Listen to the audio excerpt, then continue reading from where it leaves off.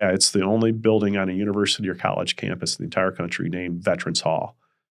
Now, there are other buildings on campuses that are named after, prominent individuals who served in the military and then so donated forth. a bunch of money. Right. But to actually have it titled Veterans Hall and knowing that name is always going to be on the building just says, that critical and reinforces that notion.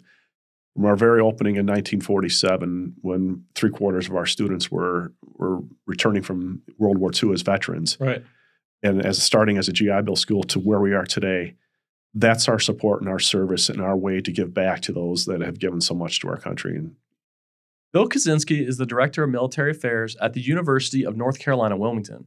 He is a Marine Corps veteran who has supported the highest levels of decision-making. In this episode, he provides some fantastic advice for veterans to succeed and insights into his career supporting student veterans. All of our podcasts will be available on all major streaming platforms, and of course, make sure you subscribe on YouTube. While you're there, check out the description section and follow NDS Show on your favorite social media app. Enjoy the show.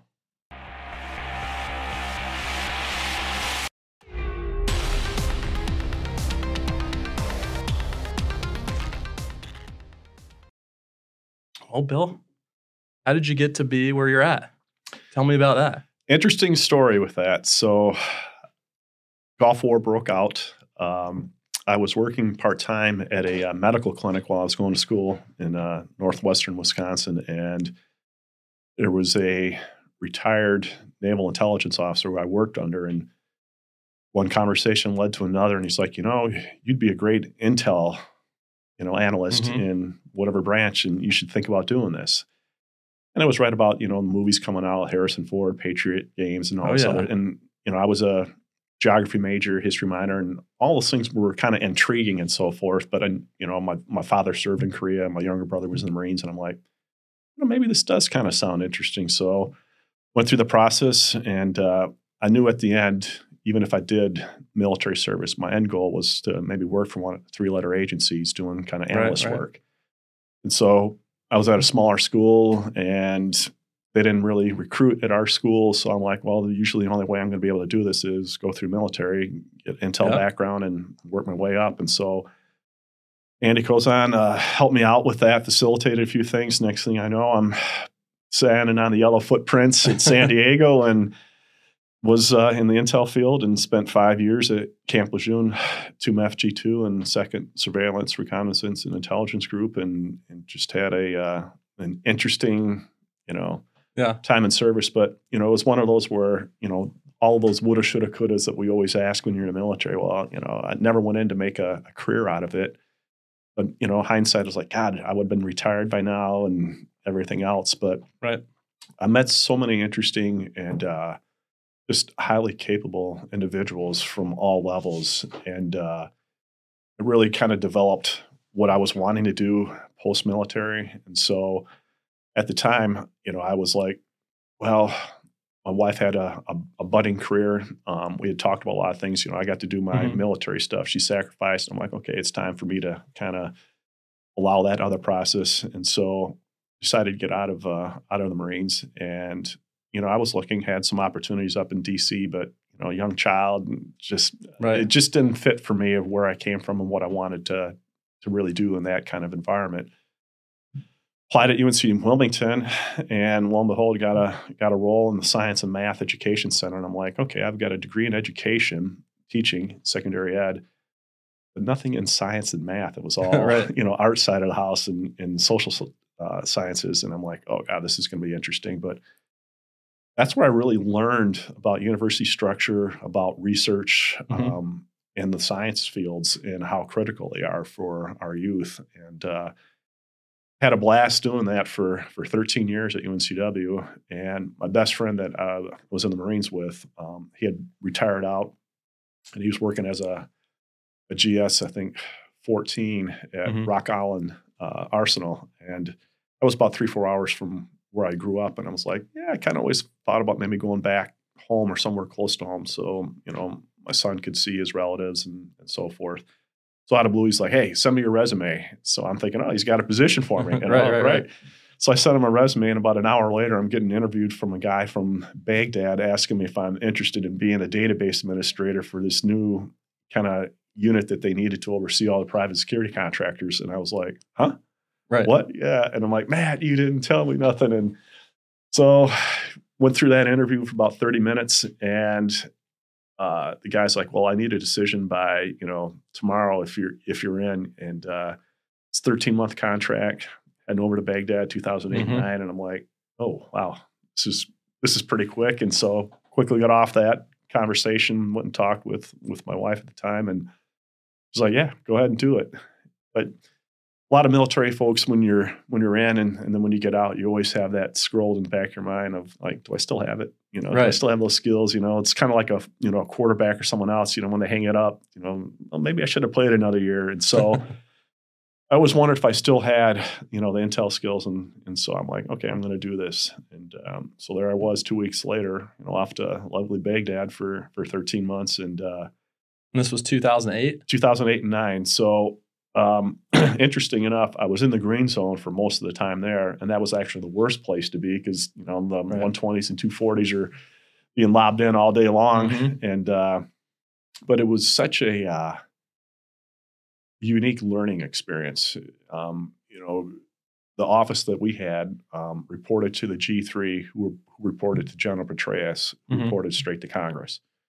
So it was very high vis, high level, and what we were responsible for was to rein in all the private security contractors after Blackwater had their incident. And so, there's 35,000 operating in country without any rules, no frag orders, nothing. And, that was our role. And so it was very high stress, high speed, long hours. But you got to interface with government Iraq officials, Department of State, DOD. And so you really started to learn like the big picture. So we actually had a station in the Strategic Operations Command. So all the different levels and where the war basically was fought. And so I can see on the video screens, there's like 16 of them, and I'm watching live stuff over here. Here's the news, that's going on, and NBC or Fox, Al Jazeera, and you're listening to what each one is talking about. When you just watched it live a little bit ago, it's like, where did they get their info from? This is like, it's not even correct at all, or it's like, not quite. But it was just interesting to see how the war effort was going between that and the Department of State, because at the time they were still building the embassy in Baghdad. So Saddam's palace was split in half between Department of State on one side and Department of Defense on the other. And so this huge complex, and you're walking around. Was this the Al-Fa Palace? No, that was Saddam's kind of like personal retreat palace. This was the one. That's where I was. So I was in Al-Fa, and it got the $1 million chandeliers and all that stuff. Yeah, and that private lake that he had. Oh yeah, around, There's all these fish there that if you walk over the bridge every day, you could throw some crumbs in there, and there's a million koi fish. They just be swarming in there. So I did a little time for meetings and things in Al-Fa, but we were mostly in Saddam's palace in Baghdad proper. So, just the opulence of everything. I mean, gold-plated fixtures. You saw it and you're like, how in the world? I mean, it was just amazing. And, that man loved some gold. He did. And chandeliers. I mean, everything else. And, it was interesting because we had a mix in our office. So there were 4 of us kind of civilians with 3 or 4 regular Army. And so collectively in the small little office, we ran all the operations for both static and routes and everything else. And so our end goal was, how do we get private security contractors to understand that you don't need to be squeezing off rounds in somebody's vehicle because they're coming up behind you, without actually employing some, other techniques that would say, hey, you're getting a little too close, just back off, and, things, as well as, at all the sites out there, we investigated negligent discharges, just any little thing that was going on. What was the craziest thing that happened while you were there?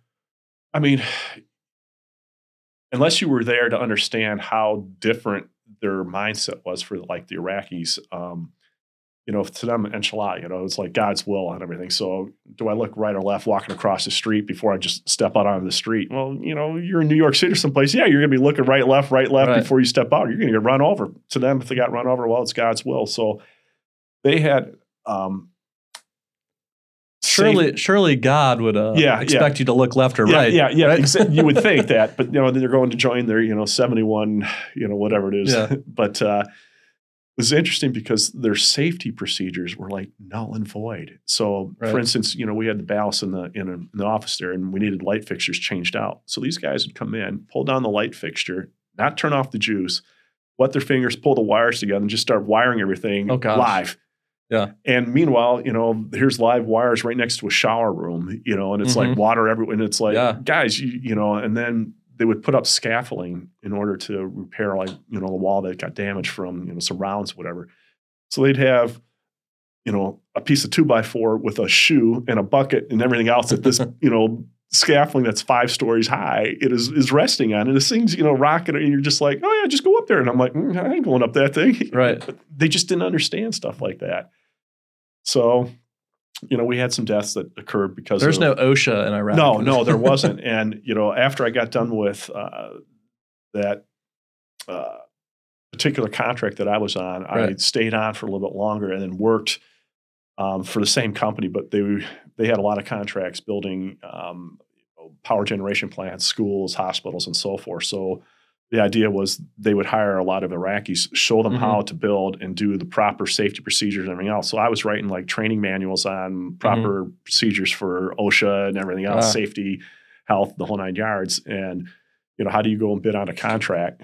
And, these guys, I got my brother, he comes take theirs. We just give him a bribe. I'm like, no, you can't do that. You got to have, no, this is all good. It's all good. And it's like, no. And then all the safety stuff too. And it's like, just didn't understand any of that. But we add in all of the military side of the house and then kind of the humanitarian side of the house. You start watching a country that had been leveled, slowly starting to be rebuilt from the ground up.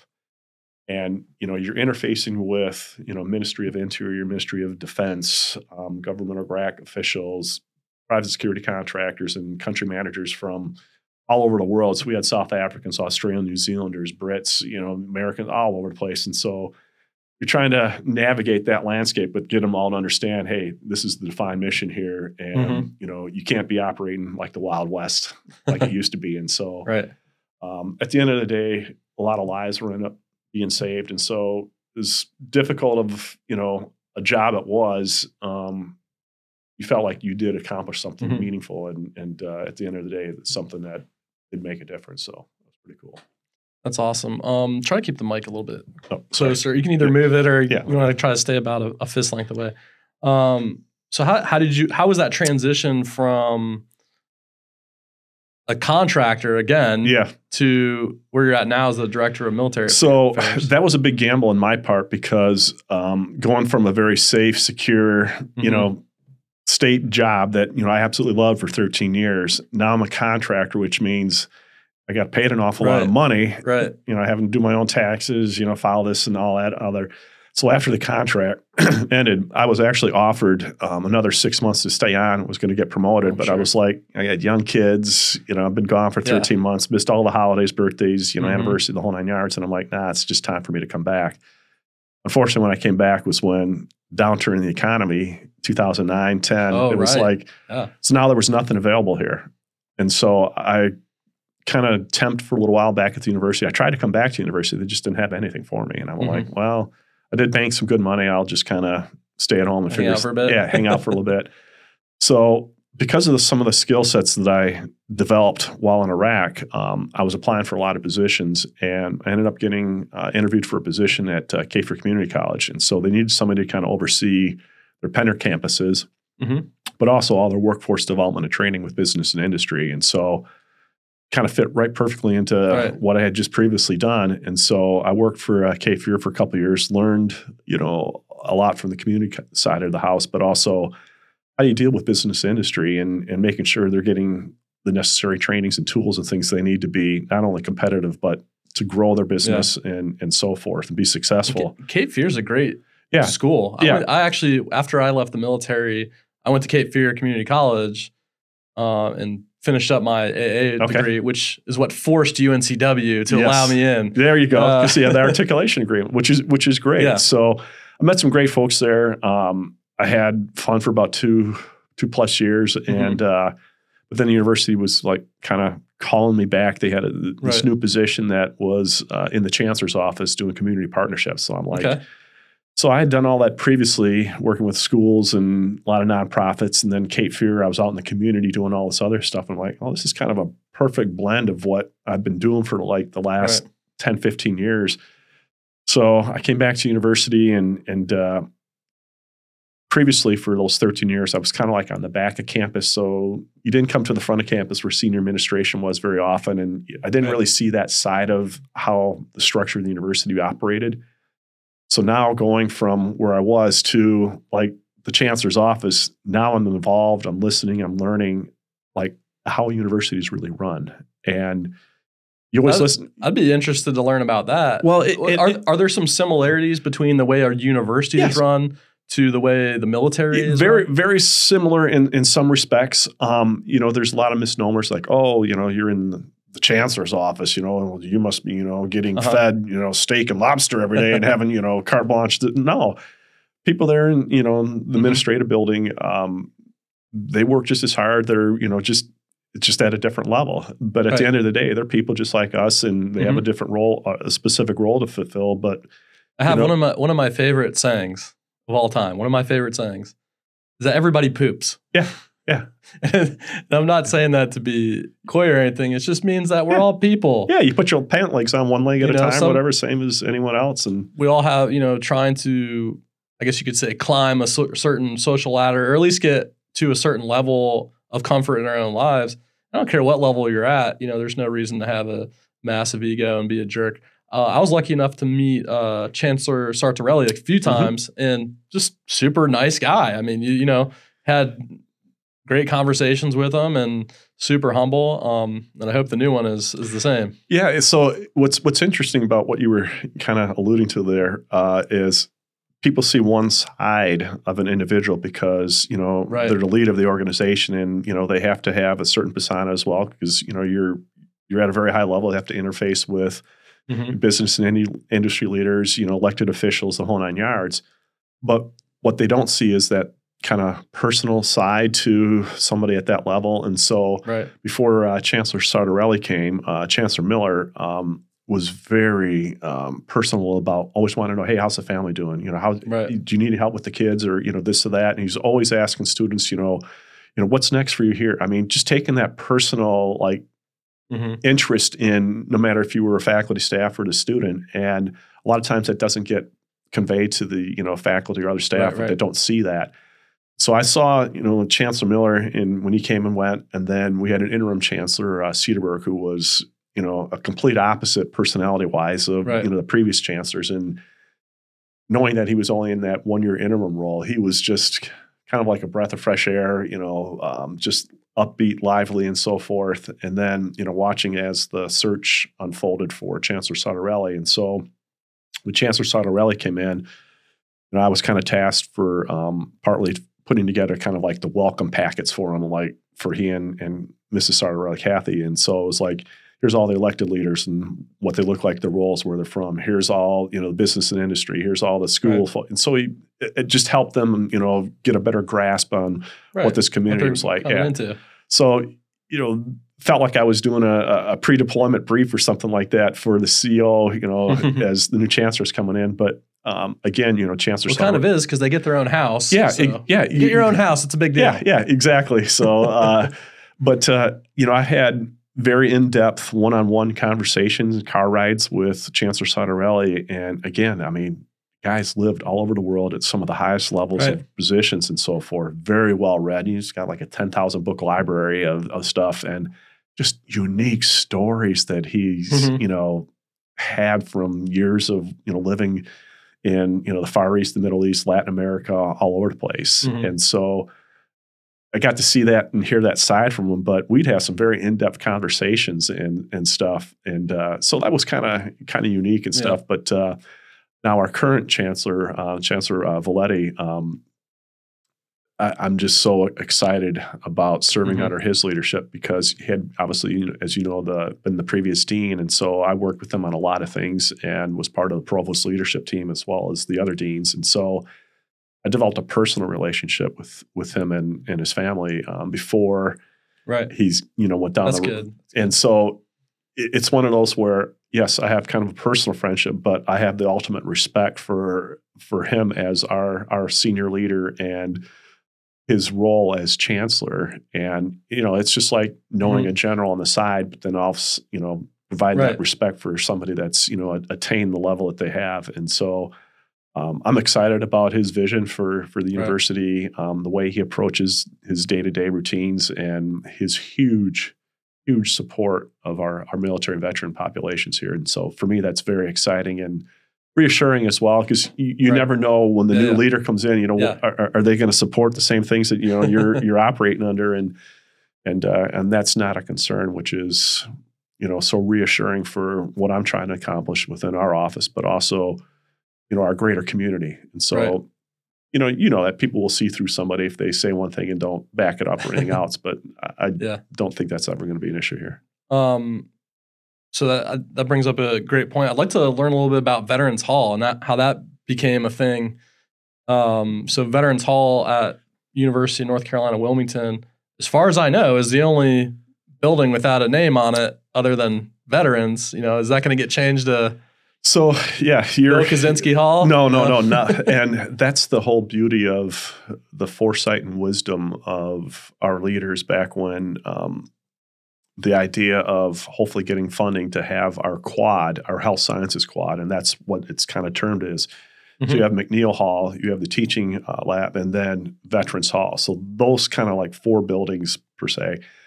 Really completes a health sciences quad. And that was kind of the long-term strategic plan that the university developed years ago. That's what they had wanted because the health sciences area is such a huge need for, our populace. Amount of nurses, psychologists, health professionals, anyone in those, social workers, all that is such a great need. We can't turn out enough students to meet the needs of society. And so having Veterans Hall there. And so at first it was called the Allied Health Building. And then you're always going to okay, it'll stay Allied Health Building until they can find somebody that's going to give a lot of money to the university to put their name up on there. Well, we had a couple trustees who thought that, well, maybe we should name this Veterans Hall. And they did their research. And as you stated, it's the only building on a university or college campus in the entire country named Veterans Hall. Now, there are other buildings on campuses that are named after, prominent individuals who served in the military and then so donated forth. A bunch of money. Right. But to actually have it titled Veterans Hall and knowing that name is always going to be on the building just says, that critical and reinforces that notion. From our very opening in 1947, when 3/4 of our students were returning from World War II as veterans, and starting as a GI Bill school to where we are today, that's our support and our service and our way to give back to those that have given so much to our country. And so for me, it's just being able to come into work each day, and you see that name up there, but know that I'm part of something that is very unique. But at the end of the day, it reinforces what our mission is to our students and our community that, hey, we're here to serve you. And is that where the Office of Military Affairs is at, I assume? So that is correct. So when we got approval through the bond issue that we were going to get this building, then it started working with the architects. So we actually had the Dean of the College of Health and Human Services, which was Charlie Hardy at the time, and the Dean of the College of Arts and Sciences, which was Eswani Valetti at the time, and then our office, all meeting to figure out what's going to go in this building. How are we going to design this building? And the interesting thing with UNCW is that obviously every building on campus has that Georgian architecture, all looks the same. It's a beautiful campus. Right. Beautiful. And so did we want to have the same interior look to the building as a lot of the other ones, your cinder block walls that are painted in your classrooms and so forth? Or did we want to have something that really defines this building and its really importance to not just the community, but to the students that we're turning out through the programs? And so Dean Hardy and Valetti, traveled around, looked at some of the newer buildings around the country and how they were doing allied health. And so everything was very intentional, very interdisciplinary, very collaborative. In fact, when most buildings, are built, usually the dean's suite and everything else has got like the, right, primo real estate for the building, the best views. No, the best views in the building are actually for students. And it's that kind of sky bridge that kind of bridges. That's the way it should be. And that's exactly it. And so the whole idea was, let's have these interdisciplinary problem-based learning rooms. There's 10 of them in that bridge there that promotes students to come together, talk, work with the graduate students or their faculty to come up with solutions to problems that they're given to, how you solve this or how do you, and so to see how the facility is laid out and the importance of the programs that are in there, we do an awful lot with the military. And it's exciting for me now to be that kind of bridge for faculty that have an interest and have certain expertise to get them to understand that they can do research with the Department of Defense, with our veteran populations, as opposed to maybe just, NSF funding or typical NOAA or NIH. And so now we're doing just that. So we're branching out with a lot of opportunities, working for and with DoD entities, which obviously, touches me, for somebody that, serve time, but it solves a great problem. We're helping the military. We're getting our students, a lot of them that are military, to be a part of the research. Faculty are getting funded to do this, and so everybody wins. Yeah. And so our students and our future students, I think, are really starting to see that this building really is a draw, not just having the name Veterans Hall, but it's what's happening within the building and that greater health sciences quad that really is promoting, what we hope. I think it's awesome that it's named Veterans Hall. The school could probably name anything, based on their donations. But when I was going to school there, military affairs was just like in some back office near, I think, the library somewhere. Yeah. And it would be really welcoming as someone coming out of the military or maybe even still serving that wants to go to school to just have a place that's like, oh, that's my home. That's where I go, because, veterans have unique issues dealing with finance. GI Bill is kind of a funky thing. How do these grants work? Typically military students are a little bit older, right? So what are maybe some of the other issues that? So I'm glad you brought that up. Helpful? So back in 2016, I was still working in the chancellor's office, and I was at a conference for community engagement. And while I was there, I got an email from the chancellor that said, "Hey, Bill, I'm thinking about appointing you as director of military affairs. See me when you return." I'm like, military affairs? What the heck is that? There was no office of that. Okay. So I ended up getting back from the conference, and I go into his office, and he said, "Sit down." So he and the provost were sitting there, and he's like, "Look, I want to create an office of military affairs. I want to appoint you as the director. And what I want you to do is I want you to serve more of our military students. We're next to the 2 largest military installations in the world. We need to be serving more of these individuals that have served us." So he was, increase enrollment numbers for them, which is what you want to do, but, obviously programs and so forth. So I gladly jumped at the opportunity. This is like, you kidding me? This is a dream job. And then I realized after he had said that, he said, "Oh, by the way, in 2 weeks, you're going to brief the board of trustees on what the new Office of Military Affairs is and what it's going to do." And I'm like, "Oh, great. Okay." So I'm this new director. I don't have any office space. I don't have any staff or personnel. I don't have a budget. And I've got to brief the trustees in 2 weeks on what it is this new office is going to do and how they're going to do it. So I'm literally flying the plane as, I'm building it, so to speak. It's like a startup. Yeah, exactly. And so again, but I think it was a combination of all my previous roles that I've had building up to this that gave me some specific skill sets, but also sitting in that chancellor's office and seeing how things operate that if I didn't have any of that, there's no way I don't think I could have done this successfully. And so I thought about it long and hard, and I came up with kind of 5 domains that I thought I needed to concentrate on. And after I came up with those, I went back to the chancellor and I said, "Sir, I got to tell you right off the start here, though, yes, I accepted this role, but I can't in good faith honor your immediate request to bring in more students and doing more for them until I can figure out who our current students are and helping them first. Because if I can't take care of the ones we currently have, how am I going to do that for more than I'm bringing in? And so that actually opened up. About what year was this? 2016. Okay. So how many students were at UNCW then? We were, around 14,000 or so. And what I was able to get from our institutional research, we were about 1,500 military students that they knew of. And so his goal was in his 5 years for his strategic plan was to get military students to 2,000 students. Right. So within a year and a half, we got to 2,000 students.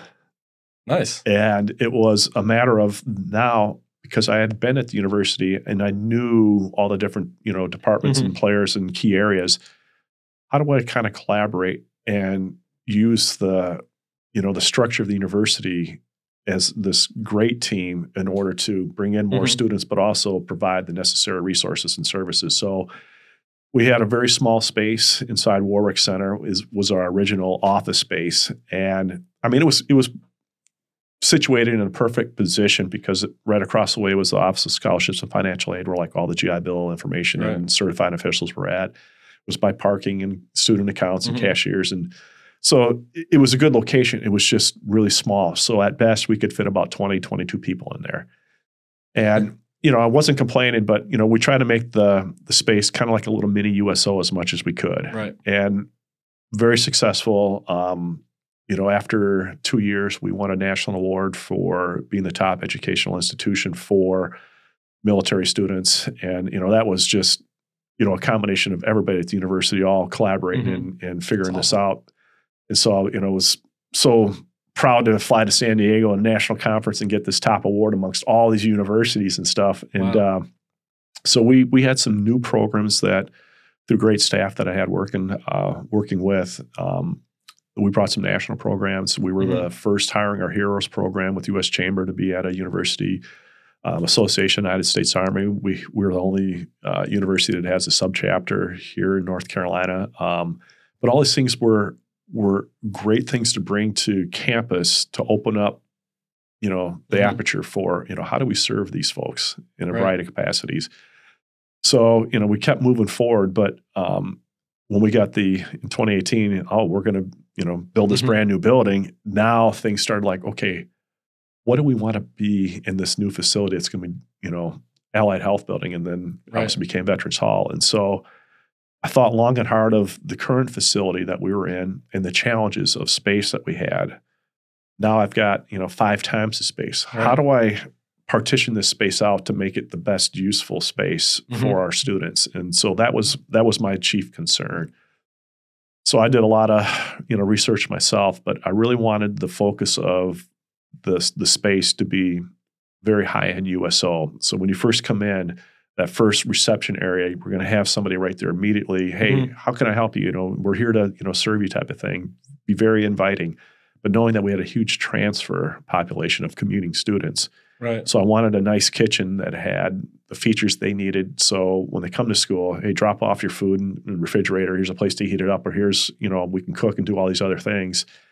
But I also wanted to have a space that's separated out for where people come to just, smoke and joke, so to speak, military stuff, to where we needed a quiet room all the way at the very end where some folks just need absolute quiet space. A military safe space where we can curse loudly. Yeah, and that does happen. And so there was times that I have to, put the curse jar out there. Hey, drop a dollar in the kitty for, we'll have a nice lunch one day from, you have to keep the milmilitary safe space away from the normal student safe space. Yeah. And, there were times when, you still have to like, hey, type of thing, earmuffs, type of stuff. But overall, though, the students that saw what the old space was like, ones that didn't have a space like yourself, per se, and now what we have, it is just, it's night and day. It's awesome. It makes you want to come into work every day because at some point during the day, you're going to be helping out students in a time of need and also working with community members. So, what types of problems and challenges are students coming to the office with?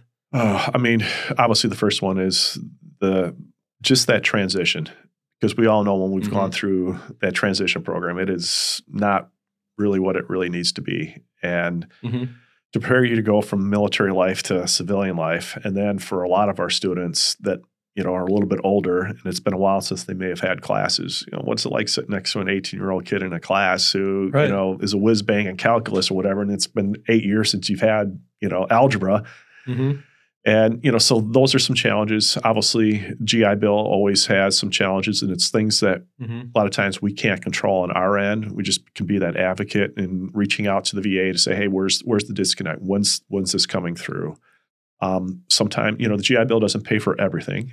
And so, those are things that, we're very cognizant of, that, okay, we need to reach out and get some scholarship funds coming in, that in case, we've got an emergency. We had a student 2 semesters ago that, was a reservist, deployed, came back, and his apartment was broken into, stolen everything, laptop and everything else. And that's where his school work was on. So how do we get him up and running? Okay, so we've got some emergency funds. We'll get him his here. dog really did eat his homework. Yeah, basically, yeah. And so, just providing funds that got him back up on his feet, got him a new laptop so he can at least get to classes and still maintain some sense of, well, at least this is a common that I've got. I can come to school each day and I'll rebuild the apartment, and some of my belongings. But, how do we get them to come to campus? Because for a lot of these students, this is their job. Right. As opposed to, the 18-year-old kids are still trying to figure out life. These folks have already figured out life and then some. And so they consider coming to school as a career or a job. And so they want to come in, maximize their time, get through everything as quickly as possible, walk across that stage and either go on to grad school or get that job that they need, because a lot of them have families and responsibilities. So there are hiccups along the way. Life happens. And so that's where we come in and help them navigate not only the university, but also the community. And so developing a lot of great partnerships with a lot of our military and other community organizations is critical for the success of our operations, but the success for our students. And so that's where I'm really starting to focus an awful lot on, is out in the community and how we can partner with them to provide opportunities. And whether it's career paths, whether it's just internships, whether it's just knowing where to go when my car breaks down, who I trust in town, where do I go? Right. Housing, the whole 9 yards. So does the office ever deal with suicide? Unfortunately, yes. Has that been an issue? And that's an issue that it's hard to talk to the other folks on campus about at times, because we have resources on campus, the counseling center that does provide those resources. But we all know most of the military folks don't trust anyone else other than somebody they know that can wants to hear them out. And so having access to those resources out in the community that are specifically interacting with the veteran population is important. So now I can make a quick referral. I know exactly. I can read somebody. I know when something's going on. People have confided in me. And so I will let our counseling center know that, hey, we've got some students that have some issues, but they're going to go see, these resources out in town, because they know how to understand that population and are probably going to get a quicker, return on interacting with them. And so the university doesn't have mental health professionals we that do. are meant for veterans necessarily? So they do have mental health professionals, but you've got 18,000 students, so you have to come in and make an appointment. It's almost like going to VA, take a number and wait. And you can't do that sometimes with folks that are having issues because of maybe PTS or a TBI or anything else. And so just recognizing that, but we do provide a lot of what we call green zone training. So it's kind of a welcome to military 101. And we've done that for a lot of our faculty and staff. And that has been a difference maker for both our students, but also our faculty and staff. So they have a better understanding of the population. But now when those folks go through it and they get a sticker that goes up, on their wall or whatever else, our students can see green zone. So they know at least they've had some understanding of the military population and some of the issues. So it just tears down those little barriers, but lets them know that, hey, I don't know everything about the military, but I understand a lot of stuff. I'm here to listen. I'm here to help in whatever way I can and not judge you for, what may or may not have happened during your time frame while you served and so forth. So, well, I definitely think it's an issue that all universities need to take a look at. And I have a statistic here: 57.3% of more veterans commit suicide than non-veterans. I mean, that's an astonishing number. You always hear the number 22 thrown around. You've seen it, 16 and 22 per day. One's too many, of course, and it's definitely an issue that for some reason or another, the military has just struggled with. Well, veterans have struggled with it. You just brought up a topic so I'm involved in a new nonprofit that's being formed right now called the Veteran Resilience Project. And one of the statistics that had just come out, so 20 years of war between Iraq and Afghanistan, 20 years.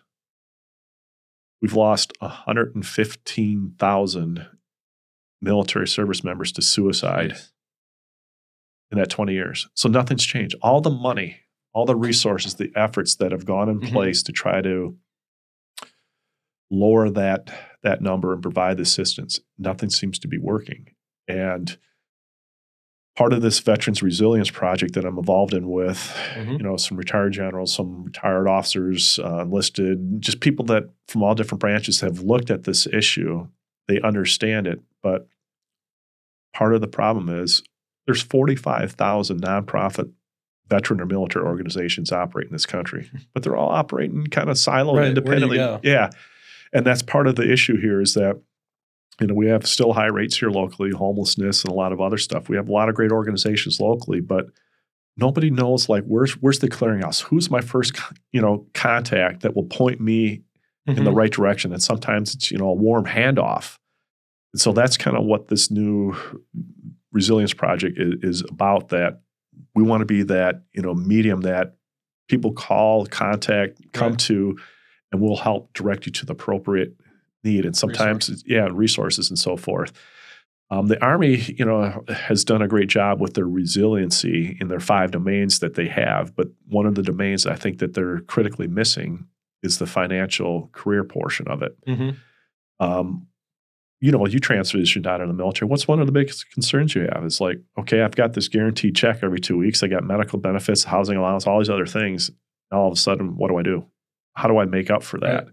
So part of the problem I think that we have in our transition programs is a lot of the folks that work in those transition programs, the folks that were, retired sergeant majors or first sergeants or retired colonels or whatever. So they've gone from active role in the senior enlisted and officer ranks straight into this GS role, but they've never really stepped out and been out where the rubber meets the road and has actually had to make a payroll. And, and so part of that issue is they don't really get what's really needed on the financial or career side of the house to help these folks long before they transition out. And so if we did a better job of that, I think that would reduce a lot of the anxiety and things that go into how am I going to put food on the table and things are crashing in on me here. But if you've got a good job and something you love to do and you've got the money coming in, that takes away a lot of the other issues that are, leading to, somebody going down that rabbit hole. Yeah. It's odd that in a lot of ways, the military community, the veteran community reflects society. If you look at most statistics on things like education are pretty similar to the rest of society, but for some reason that one issue is just through the roof.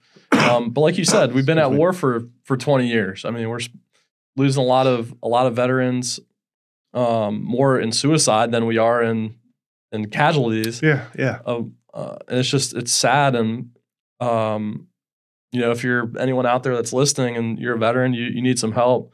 The Veterans Crisis Line is 988. It's a new thing. I don't know exactly when it started, but as opposed to 911, you can call 988 now. So that's a good thing to have out there. If you need locally help, call. Locally for us, Tony Vivaldi with Save a Vet Now has done a phenomenal job. And he's managed to partner with Coastal Horizons. So Coastal Horizons does a lot of mental health, substance abuse counseling. They're in 58 counties in North Carolina. But through a partnership with them, if you're a veteran or family member and you're in that space where things are getting to the point where there's no going back, you can go in, won't be charged, you will be seen immediately, and the big worry with a lot of the veterans is, okay, this is going to be reported to the VA, so now this may affect my disability or whatever else. And so none of that will be reported to them. So it's just another option that our military folks have that, you may already have, caseworkers that you're working with the VA, and there's a lot of great ones there. VA's doing a lot. They're trying their best. But here's another entity out in town that's willing to see you, because a lot of the same issues that people have with mental health issues or substance abuse and all that are very, very similar to, what's happening in the military space.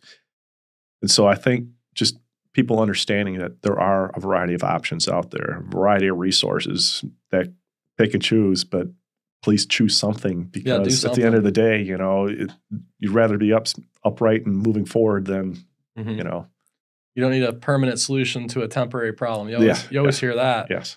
But I think it's a great thing they have this Veterans Crisis Line now at 988. So at least it's a step in the right direction.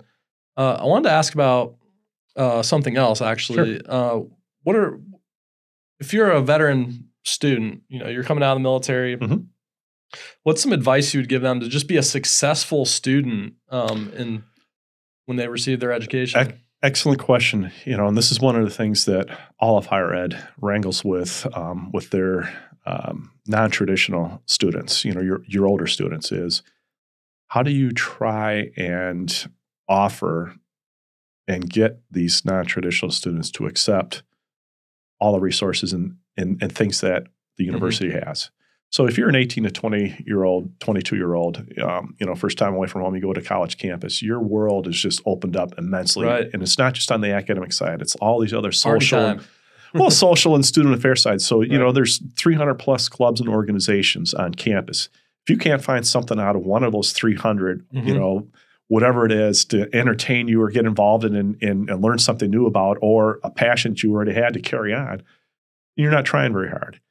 And so what we try to do, and the hardest thing is, how do you get, these students that are commuter students that may have a family or other outside responsibilities to still have somewhat of a normal college experience as much as you possibly can. So trying to get them involved in whether it's student government or, some recreation or exercise activities, club sports, intramurals, or just being involved in a variety of different academic programs outside of what they normally. A lot of our military students, because when they come, they already have some education, and so they're not right from start one base point.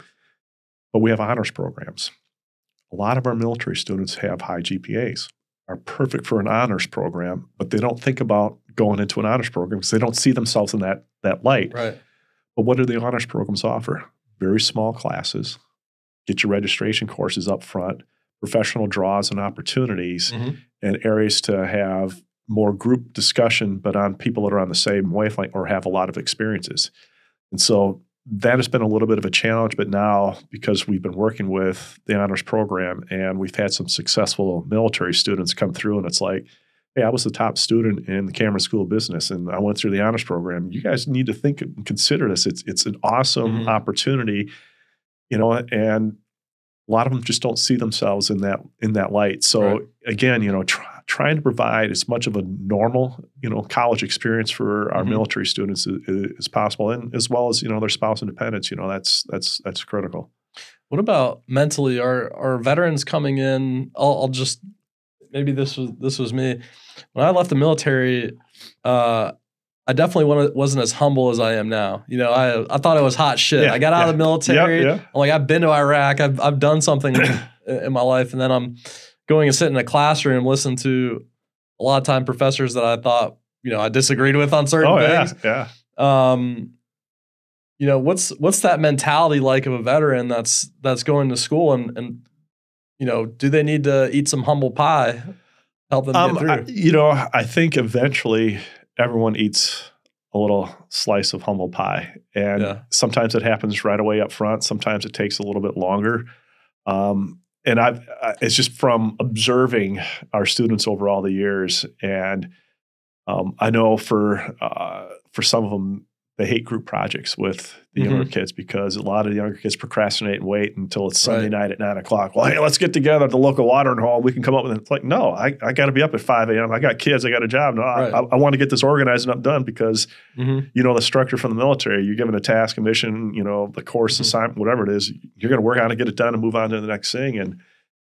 And so I think, that's always in the back of their mind. But sometimes I think when they come, they underestimate their skill sets and abilities that they actually acquired through either experience or just life.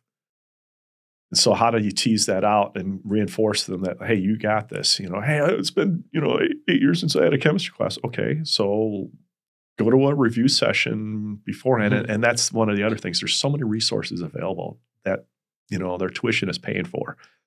So you can go down to the tutoring center or learning center, and usually within a week of just being in there for free resources, you'll figure out where your one little problem is. And then all of a sudden, you're moving forward and you're not stressed out about failing a class. And I always tell the students, like, look, that 75 or 80% of the students that go to the tutoring center are students that aren't failing. It's students that are getting a B and want to learn how to get an A. Right. Because if you think about the professional schools, if you want to advance yourself to the next level, you got to have good grades. If you don't meet those good grades, you're not getting in. And so the difference between maybe you getting into that program is going from a B to an A minus. Well, let's figure out how that path is. And so a lot of them they're afraid to ask for, what are the resources or things that I need that can help me? And when they finally realize it, it's like, oh crap, why didn't I ask you before? Or why did you tell me about? Oh, I did tell you 1,000 times, you knucklehead. Jesus. Hello, McFly, you're not listening, but How often does, maybe this is a thing, maybe it's not, but you always hear about universities being ultra woke. Let me just say that. Yeah.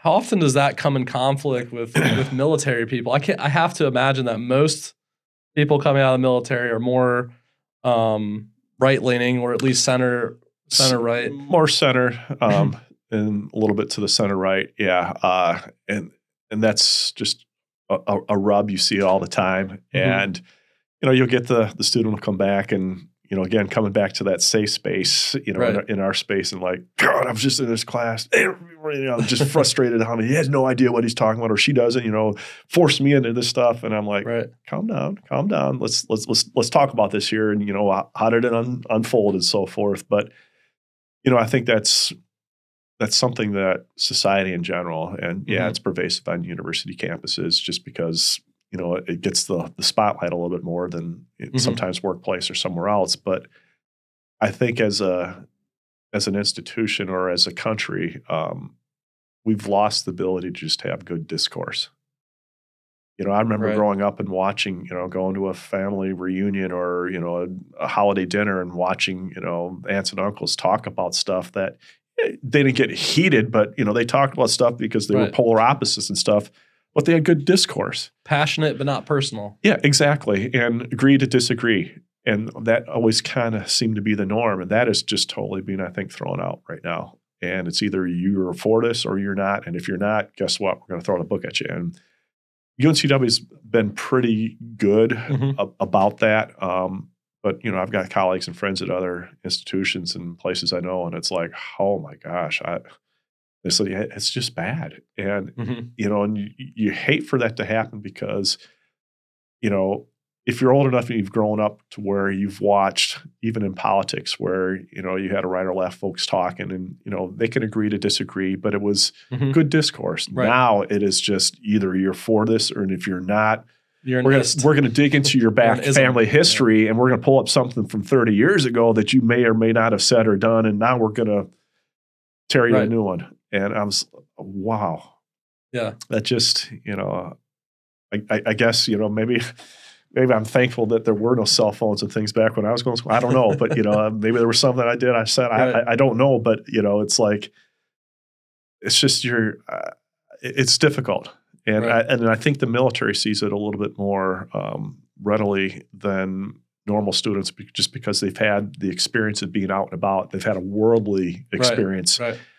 And so, it's one thing to talk about stuff about what's happening somewhere else in the world, but if you've actually been there, witnessed it, seen it, and being a part of it, it's so different than if you just read it on a news clip or in some book or something like that. It's opinions formed through experience are real opinions. Yes, yeah, excellent.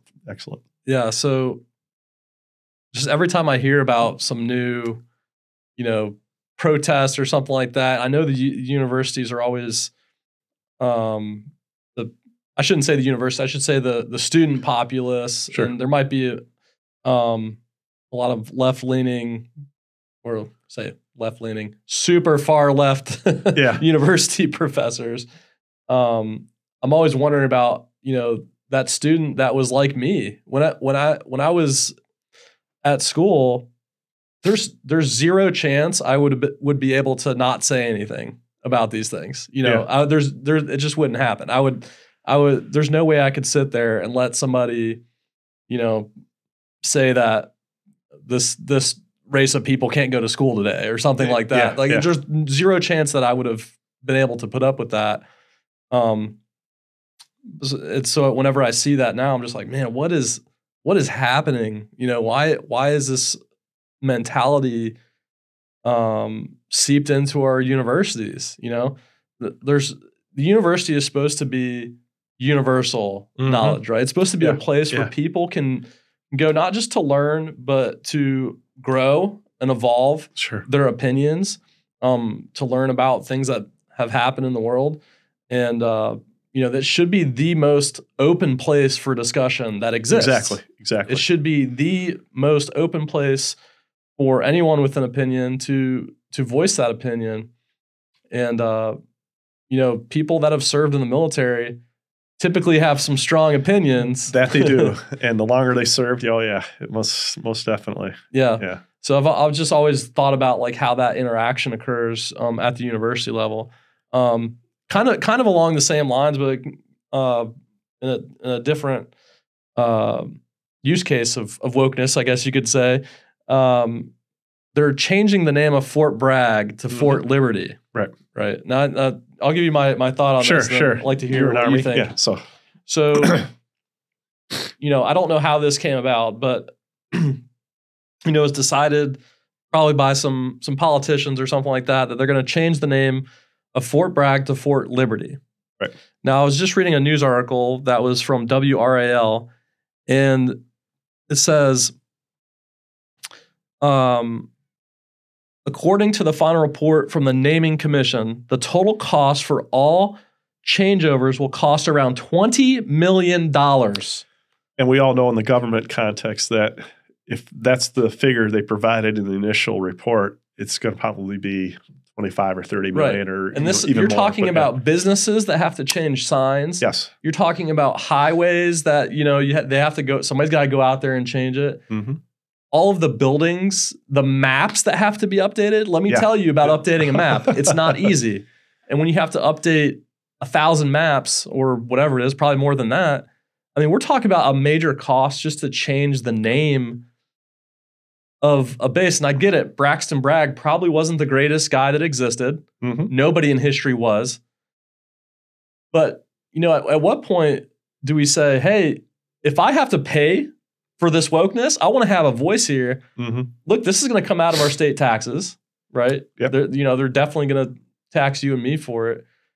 But what are your thoughts on this crazy? Yeah, it's interesting because over the last few years, with us having a subchapter of the Braxton Bragg chapter of the Association of United States Army, so I've had more interactions of being over at Fort Bragg and being at command events and things.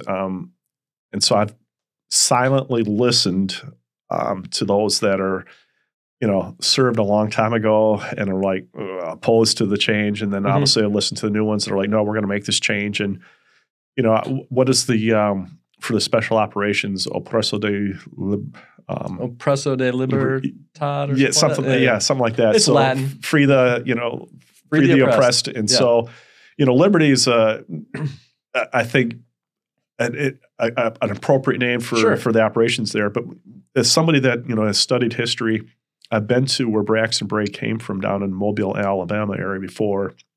came up to North Carolina. So I've read a lot of the history. He wasn't a very successful military tactician, or lost a lot of stuff.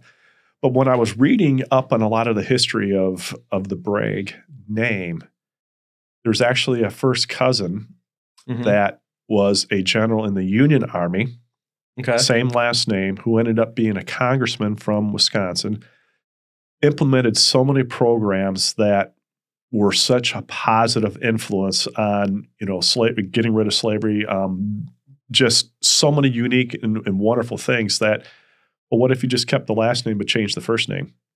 Got rid of Braxton and used this individual who fought on the side. Nobody calls it Fort Braxton Bragg. It's just Fort Bragg. Right. Yeah. And so that was discussed from what I had heard. It just never was. And so, I can't change any of that. It's if that's the idea, sure. I'll fully honor and stuff like that. But yeah, you're right. It's gotten to the point where, somebody that has studied history for a long time, again, that old adage of if you don't study history, you're doomed to repeat it. Right. And so if you can't learn from mistakes, how are you going to learn? And so, I just saw where I think some statue at Princeton University, there was 200-300 students that complained because the first president or something of Princeton owned 2 slaves when they came here in the 1700s. Right. But they didn't read his full background of what he did and how he ended it. He was a minister and everything else. And so now they're in uproar, want to get rid of all the statues and put up a plaque that says, this guy did this and shouldn't be, whatever. Right. But again, that's a teachable moment that, somebody may have had that, but then they learned from everything else and spent the better part of their adult life and being at the head of an institution of higher ed that created opportunities that got rid of all of that. So do you get knocked for something you did when you're first growing up to learn, right? Or do you get credit for all the wonderful things you did post that one instant or whatever? Well, I certainly think there's nothing wrong with having the discussion. Yeah. There's nothing wrong with saying, hey, we have, like here in Wilmington, we have these Confederate statues. I don't even, are they still up down there? I think they're all been removed into a different location. They've all been taken away into hiding. Yeah. There's nothing wrong with having this discussion, right? Sure, with saying, look, do we really want to have these statues here? Do we really want this base to be named Fort Bragg? Yeah. But at a certain point, reality sinks in, right? And you have to say, okay, is it worth $20 million to change this name over here or repurpose it or do something else? Sure. And who's to say that 5 years from now, liberty's not going to be offensive to somebody? It probably already is. There's probably somebody out there right now who's going, man, liberty's so offensive to me. Everyone just shouldn't have that. There's somebody out there that's acting like that.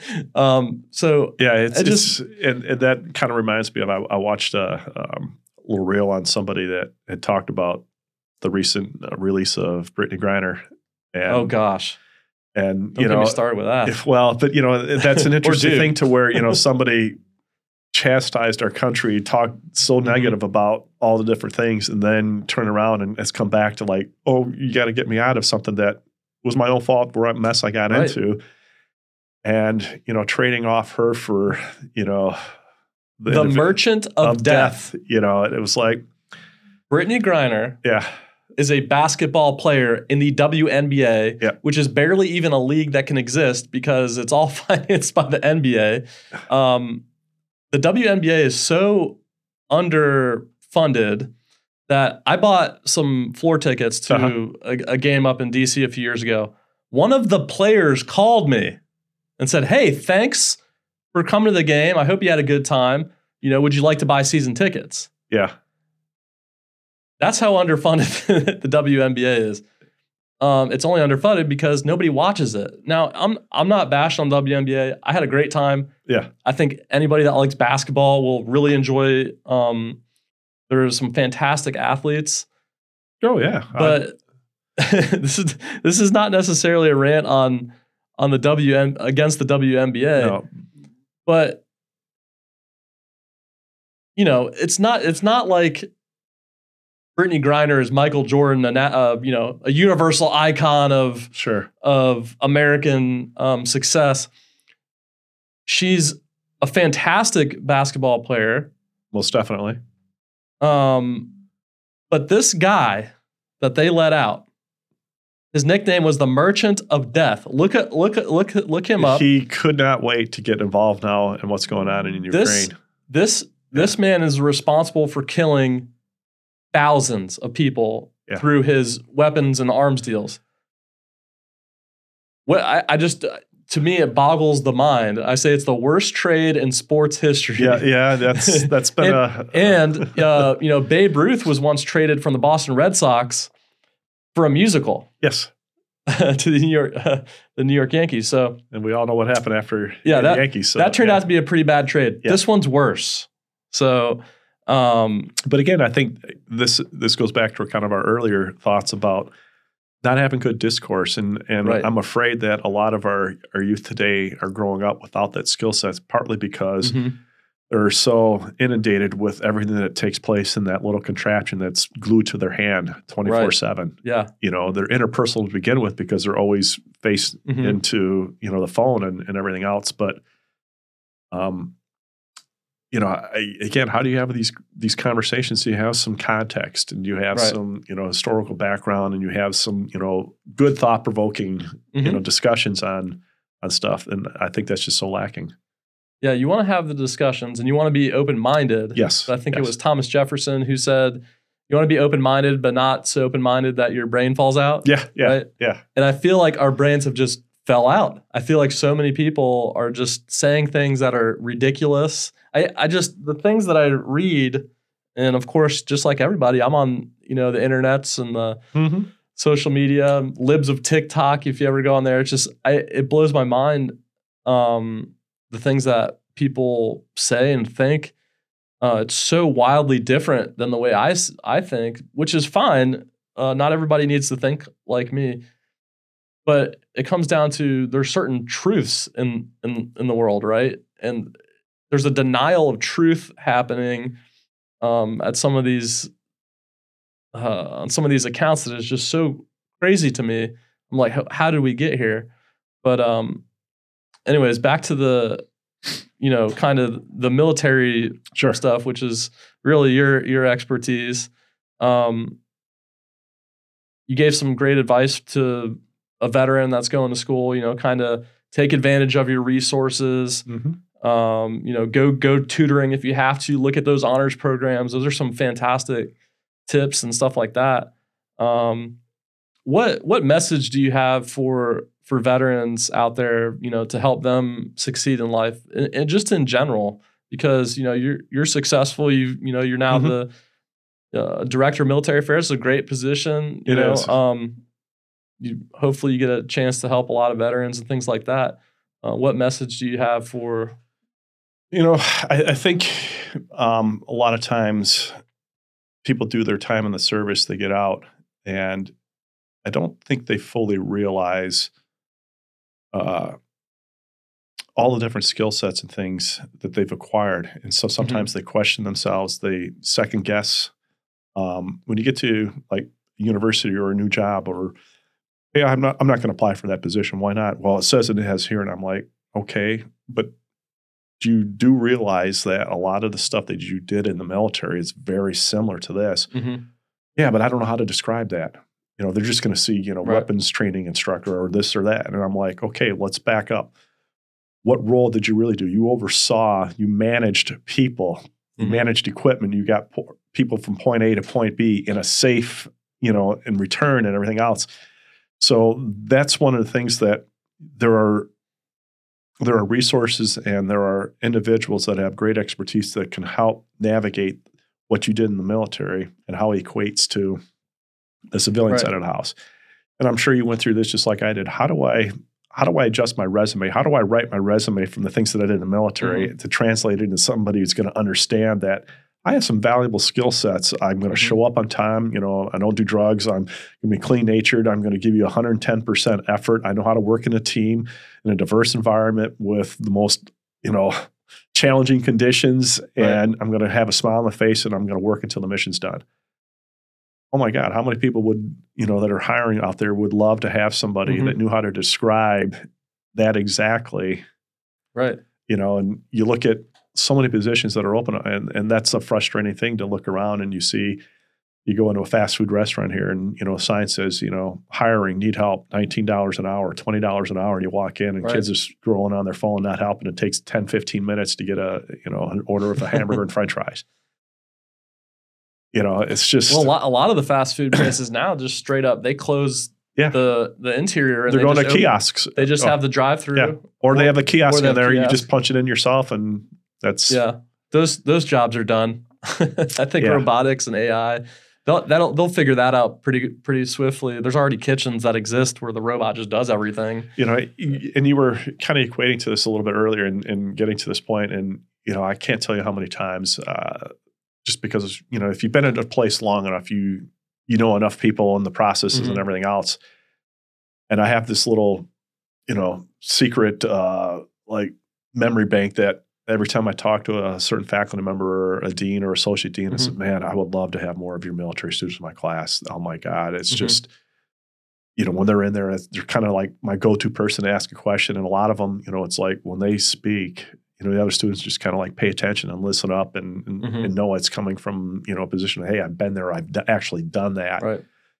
And, to watch some of our students, become like the top student in this particular college for graduation. And, it's like, it's, I feel so happy for them to know that, hey, the top kid in the Cameron School of Business or this program in the College of Health and Human Services just got recognized as a military student, because a lot of times they don't see themselves as being that top student, but to get rewarded in that, I love to highlight that and put it all over our webpage or in information out because it sends a definite message to all of our new students coming in. Hey, look, you got all the skill sets, abilities.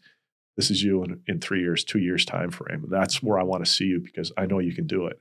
And they start looking around. It's like, oh God, this is, for, I think it was 2017 to 2019 for those 5 semesters, like 3 out of the 4 top students that graduated in like the business school were military students. And it was like, that's awesome.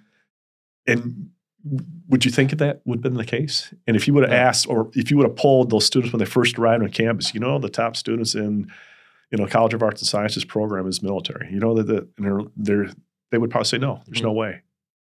So, I'm trying to get them to understand you've got these, don't doubt yourself. Just like you tell them in the military, hey, you got this, you're going to do this, this, and this. I'll be back to check on you. Well, you're sure they're going to do it. And they believe in themselves because that's how you're trained and everything else. Just get them to understand that also applies to your education or your first job or anything else when you get out of the military. So, okay. So for veterans out there, why should they choose UNCW specifically? Now we talked about Veterans Hall, which is pretty compelling. That's a big draw, but I think it's the quality of the academic programs that we offer. A lot of your bigger name schools, and rightfully or wrong, there's nothing wrong with this, but when you get to a bigger name school, a lot of times your lower level and mid-level courses are taught by a grad student or a teaching assistant. Right. And there's nothing wrong. They're knowledgeable and everything else. But here at UNC Wilmington, almost entirely your faculty, your PhD, because they love to teach, are the ones teaching your class. And they put such a high emphasis on undergraduate research. So if you want to be involved in doing research with your faculty in whatever course, topic, area of interest that you have, those opportunities are encouraged at UNCW. And what that does is it gives you an opportunity to really have some face time with that faculty outside of just that lecture session. You're actually in a lab, you're working on a project, a mission, or whatever it may be, and you're getting real world experience. And then along the way, you may be part of a journal submission and publication or going to a state or national conference and presenting on the work that you've all collectively done. That's a resume builder. That's an opportunity for you to shine in a different area that you didn't think was possible because I was only restricted to just being in the classroom or maybe writing a paper or whatever it is. Or, well, that'll happen when I get to grad school. No, we cultivate that and support that here, that applied learning initiative and engagement, but also undergraduate research. And I can't tell you how many times that has been the difference maker for when the student wants to progress on to the next level is, hey, I've got in. Well, yeah, I've got all this already research experience right. and everything else that I've already had. Whereas you get to Chapel Hill or somewhere else, it's like, well, that doesn't happen until I'm in grad school. Mm-hmm. And I'll add one thing to that, which is locally here in Wilmington, we have a great veteran community. Oh God, yes. You look at the Veteran Business Collective, which actually we have a chapter meeting here coming up. Yep. And it's a lot of fun. We all get together, hang out, drink beer too, network, and more importantly, help each other succeed. You see a lot of the businesses that are forming around that, and I think it's just we have a great veteran community here, and we're totally welcoming to the veterans. It's interesting. Right before Secretary Wilkie, after the election, and then was no longer Secretary of the VA, I was at an event, and I had met and had the opportunity to have multiple conversations with him over the years. And, he had stated back then that if nothing changes in the current track of how things are unfolding, North Carolina by 2030 will have the largest home to veterans in the country, overtaking California, Florida, Texas, and Virginia. The two fastest VA medical centers in the country are Wilmington and Fayetteville. That says something. Oh, yeah. And when you look at the number of military personnel that are coming here to southeastern North Carolina, and now obviously with the state finally approving the no tax on retirement stuff, it's just a big deal. Yeah. Oh, it's a huge deal. So it's just can you talk about that a little bit? Like what happened there? As far as what specifically? You said the state is no longer taxing. So for a while, a lot of military retirees would obviously pick a state like Florida, Texas that didn't have, state tax on your income. And so you're on a fixed income when you retire out of the military. Hey, if you can get an economic advantage of $5,000, $10,000 a year not getting taxed on, hey, that's important. So obviously our legislature had figured this out that, maybe that's the program we should implement, and they did a couple of years ago. And now I think they're seeing the huge returns on that critical legislative decision that, if we keep the people here, okay, we don't tax the retirement, but what are they going to do with that retirement money? Yeah. They're going to be spending it on all the goods and services and other things right here in the state and reinvesting in and so forth. And it turns into, their kids or grandkids going to school here and the whole 9 yards. And so I think that's another focus. Plus the fact that, we have Seymour Johnson, a wonderful Air Force base. We've got the Coast Guard in different sectors here. Obviously Camp Lejeune and Fort Bragg and so forth. There is so much here that, not just draws people here, but I think keeps them here. And so if you're a veteran and you're retiring, you want to move to North Carolina because you're not going to pay tax on your income. Yep, that's correct. So I just brought this up. So here in New Hanover County, we're roughly around 8% veterans here. That's a massive population of veterans. I think it's higher than that. Brunswick County. It probably is. This looks like this is from 2017. Yeah. This is from va.gov. And then the total veteran population, North Carolina ranks number 7 in total veteran population of around 730,000. But this is from 2017. Correct. And you see obviously the concentration near the military bases. So that's where your resources at. So those things are all important. One of the things that the state has been working so diligently on the last 3-4 years, concerted wise and effort is, so we have like the third, largest military population, if you include active duty, reserve guard, and veteran in the country. But when it comes to bringing DoD dollars for investment in infrastructure and money. Who's first and second? California and Texas, probably? Yeah, Florida, Virginia. These are just massive states anyways. Okay. But we're like number 23 or number 26 in that. And so we've been working extremely hard. And I say there's a lot of different entities within North Carolina. And it's really starting to pay dividends. Having the right personnel there, Defense Alliance North Carolina, Military Business Center, lots of different things. And it's just good to see this concerted effort, but getting people to talk about, well, how do we keep the jobs here in North Carolina? How do we bring, research dollars or DoD funds for certain things here in North Carolina? And apart from agriculture, that's the second biggest industry in North Carolina is the military. Yeah. what, $70 billion or close to that. I mean, it's no chump change, you know.